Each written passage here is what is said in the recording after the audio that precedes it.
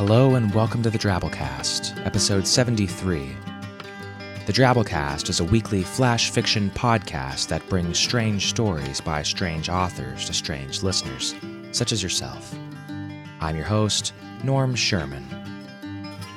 Great show for you folks this week. A few noteworthy items first. One, we've been nominated for the Parsec Awards, which are given annually to recognize excellence in speculative fiction podcasting. We're sending in a sample to be judged, and we'd like your feedback on what to send in. Essentially, we'd like to know what your favorite 3 shows were between episodes 12 and 62, in terms of story and production.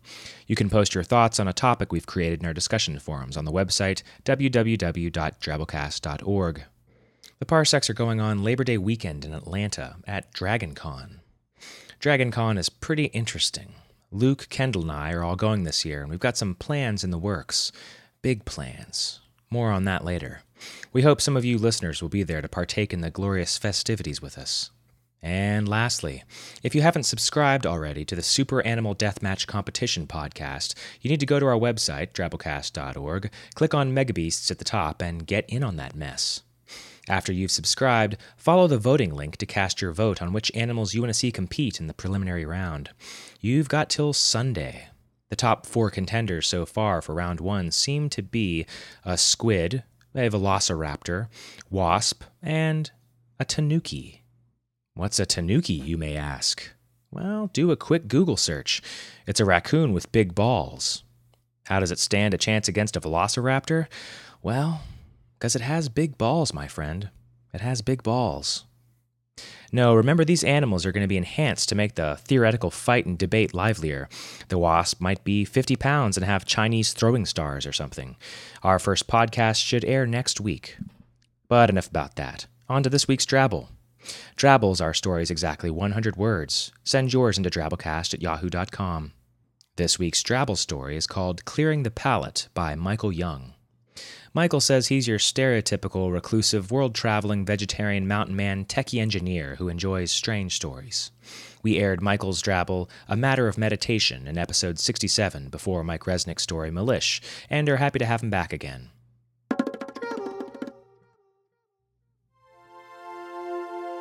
Baby diligently doodled on an Etch-a-Sketch.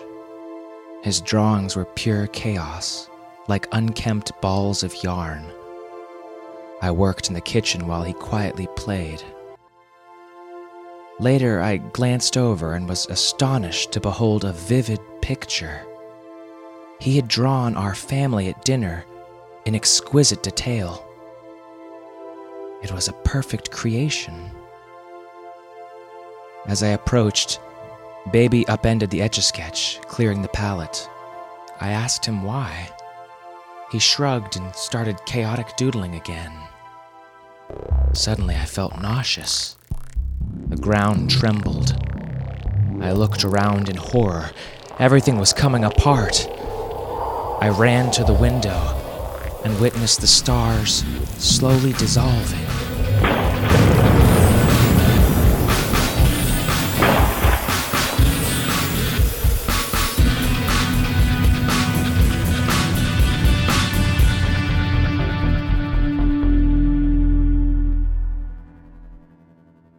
Our feature story this week is called All In by Peter Atwood.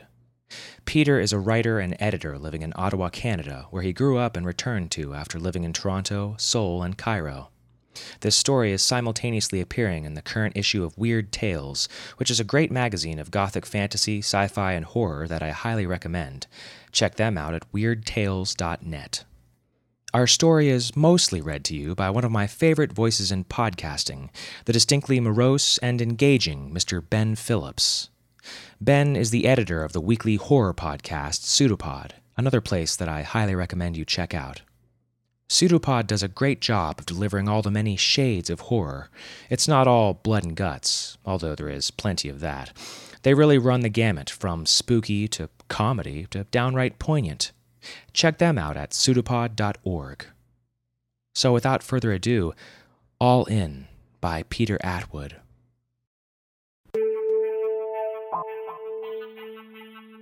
The panel slid open with a shunk. 2 eyes peered out. "Diagnosis?" the voice asked. I I could smell the cigarette smoke thick behind the closed door. I nodded. "Show me," said the voice. I pulled the creased papers from my shirt pocket, unfolded them against my chest with my free hand, and held them out so that the St. Jerome's Infirmary logo was clearly visible at the top. The eyes took in the sealed ice cream tub hanging from my left hand, then studied the top sheet of the stapled pages long enough to read it twice. The panel shut. I counted my heartbeats as I waited in the dim corridor. The locks on the other side turned. The door creaked open wide enough for me to slip through. Inside, 4 players sat around a low wooden table, its veneer cracked and yellow. A matching cloud of yellow cigarette smoke ghosted the visored lamp above. The eyes behind the door, it turned out, belonged to a gaunt face that fronted a bald head on a tall, gangly frame. He now sat at a tiny metal desk against the wall and extended a hand to take my paperwork. Under the desk was a row of cold boxes, 2 vacuum cases with handles, 2 more silver-insulated containers, and a large, wide-mouthed thermos. Beside them, a small butcher's scale. Baldy laid the papers on his desk and lifted his chin toward my tub. "Anything in there?" From the center of the room, I heard the riffle of cards. I shook my head. Baldy looked at me with surprise. "It's empty," I said, handing him the tub. A white vapor stream from the dry ice inside escaped through a crack in the lid and slid down the side like an evaporating snake. Baldy set the tub under the desk with the other containers, then flipped to the last page of my stapled paperwork. "Everyone here has lung cancer," he commented. I shrugged. He examined the signature above my doctor's typed name, with the aid of a double-jointed finger pressing the paper to the desk. "Satisfied?" He asked me how much. "You tell me," I said. I stretched my hands out, palms up. He examined my right hand closely, then pushed my sleeves up to my elbows. He said, and counted out 23 round, white chips from a tray. I took them in 2 short stacks, and he waved me to the table. At the back of the room, a man in a wrinkled tan suit was signing a clipboard held out by a man in green cottons. They stood by a door with a small square window. Tan suit handed back the pen and watched me. His jacket hung from his shoulders, limp with misery. A green tie was stuffed halfway into its pocket. He looked as if he had some shame to hide but was too curious to turn away. His eyes stayed on me until I reached the table, scraped back an empty chair, and sat. I coughed. "Hello?" In response, a card slid toward me. A second slid past to the player on my left. The dealer continued in silence until a pair of cards lay face down in front of each of us. The 4 others all anteed up with a clatter of chips, and I added mine.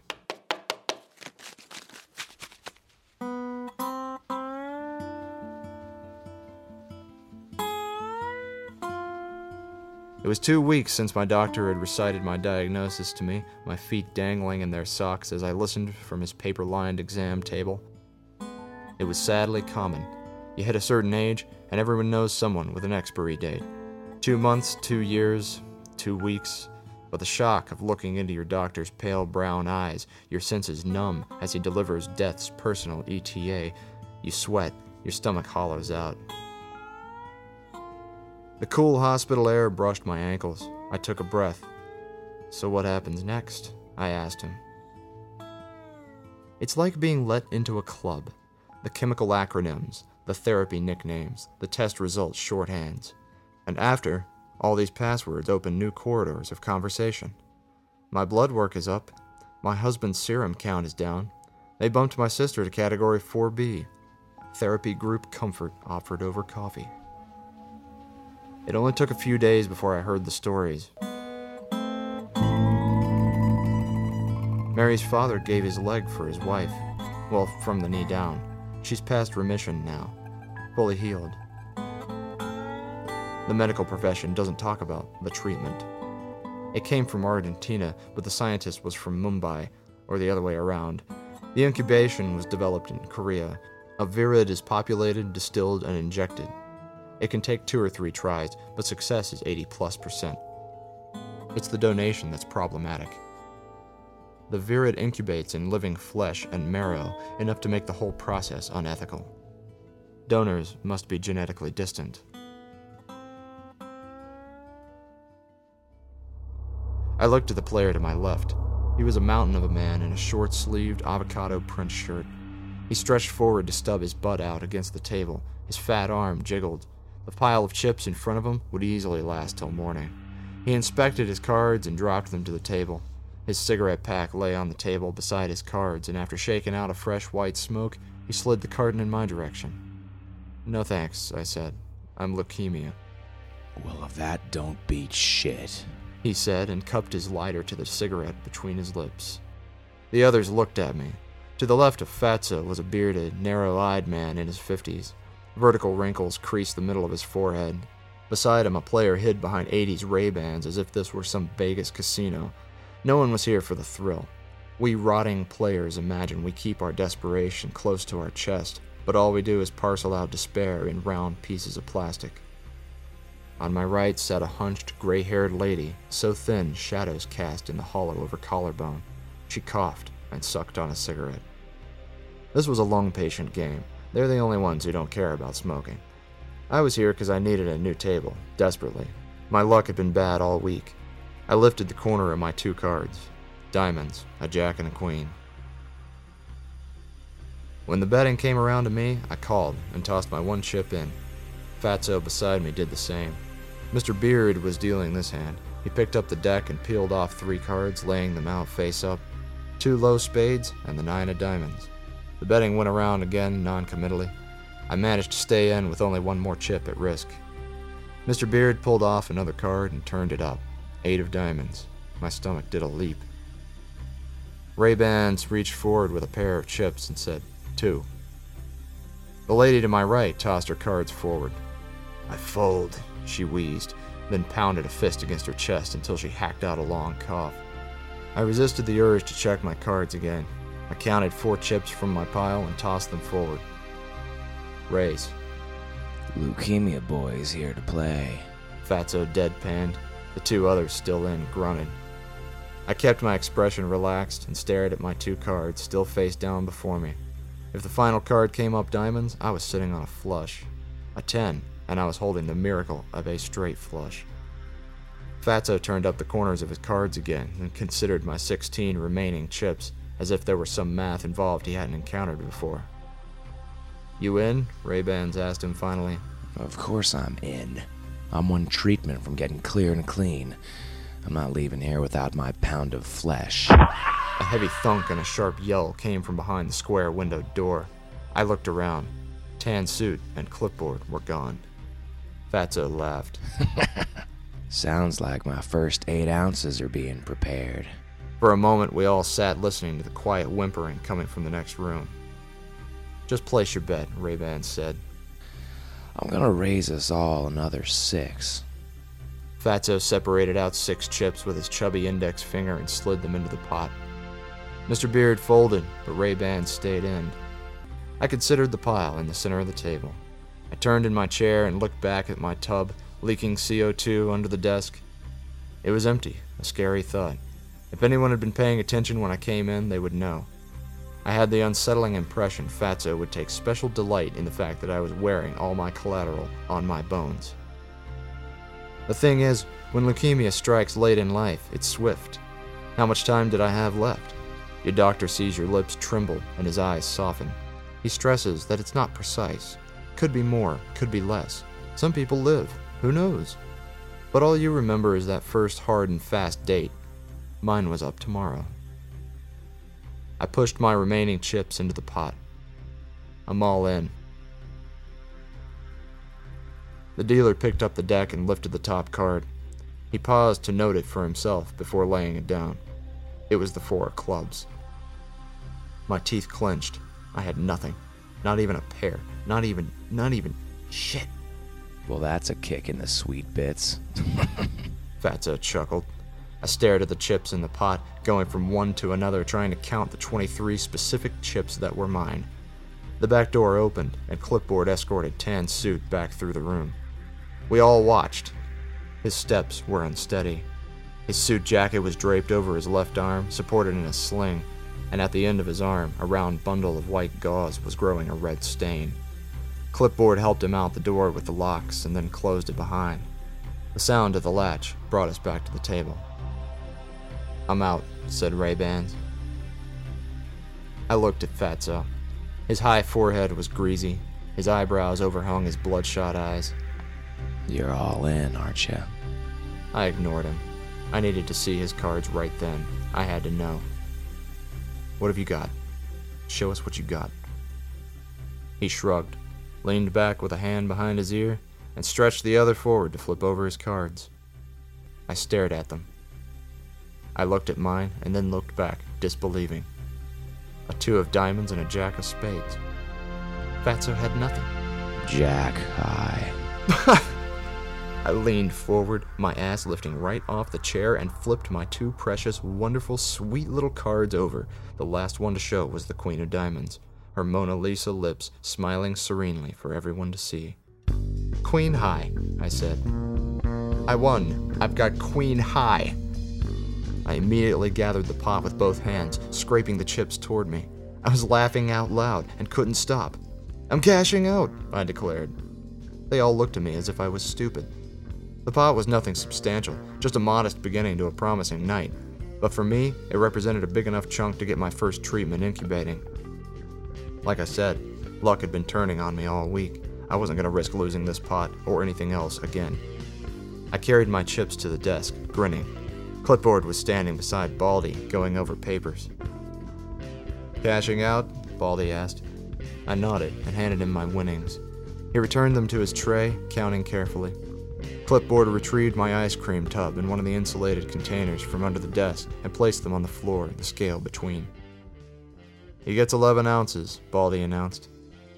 11, Clipboard repeated, pulling a pair of latex gloves from his green cotton pants and stretching them over his fingers with a snap. A cloudy bath of dry ice overflowed the lip of my tub when he lifted the lid. He packed the CO2 to the sides, making a pocket inside. Then he unzipped the insulation on the larger container and unclasped the lid, releasing a gasp of pressurized air. Someone shuffled cards back at the table, and Fatso laughed. Clipboard reached inside the container and clattered a handful of bluish-pink digits onto the metal pan of the scale. 3 fingers, a thumb, 4 toes, and something I couldn't identify, a wrist, frozen and stubby, their bloodied ends red like the lipstick stain on a half-consumed cigarette. "Here, you have to sign this," Baldy said. I stepped to the desk and I signed where he showed me, holding the pen carefully. He returned my papers and I slipped them into my pocket. Baldy had finished measuring out my salvation and held my tub up for me, its lid in place, still leaking CO2. "You should fix that crack with something." "Don't worry," I said. "I'm going right to the clinic with this." I took it from him, gripping the handle as securely as I could with the 2 remaining fingers of my right hand.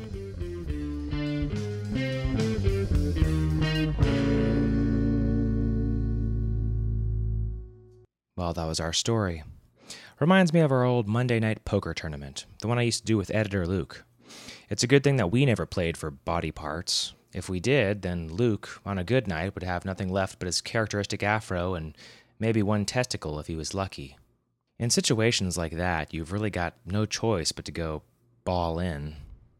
Anyway, feedback for episode 68, The Wiggly People by Eugene Foster.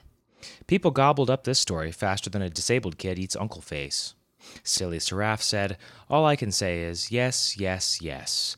I'm not sure why, but stories with cannibalistic, mentally disturbed children seem to be my cup of tea. An excellent tale." Tasty Cake said, "This story was deliciously disturbing. Too bad every street whore doesn't have a mentally handicapped son or daughter to rough up or eat their pimps." Camo Blammo had a deep, intrinsic response to the story, sending him far back into his squalid, pimping past and reassuring him that he'd made the right decision in leaving all that behind him. We're proud of you, Camo. We're also out of time for this week. The Drabblecast uses a Creative Commons Attribution Non-Commercial No Derivatives license, which means you can't change it or sell it, but you can share it all that you like. We rely on your generous donations to keep going, so click on the donate button on our main page, www.drabblecast.org, to help us out. Tune in next week for something different. Until then, our staff is made up of co-editors Kendall Marshman, Luke Coddington, and yours truly, Norm Sherman, reminding you to cash out while you can.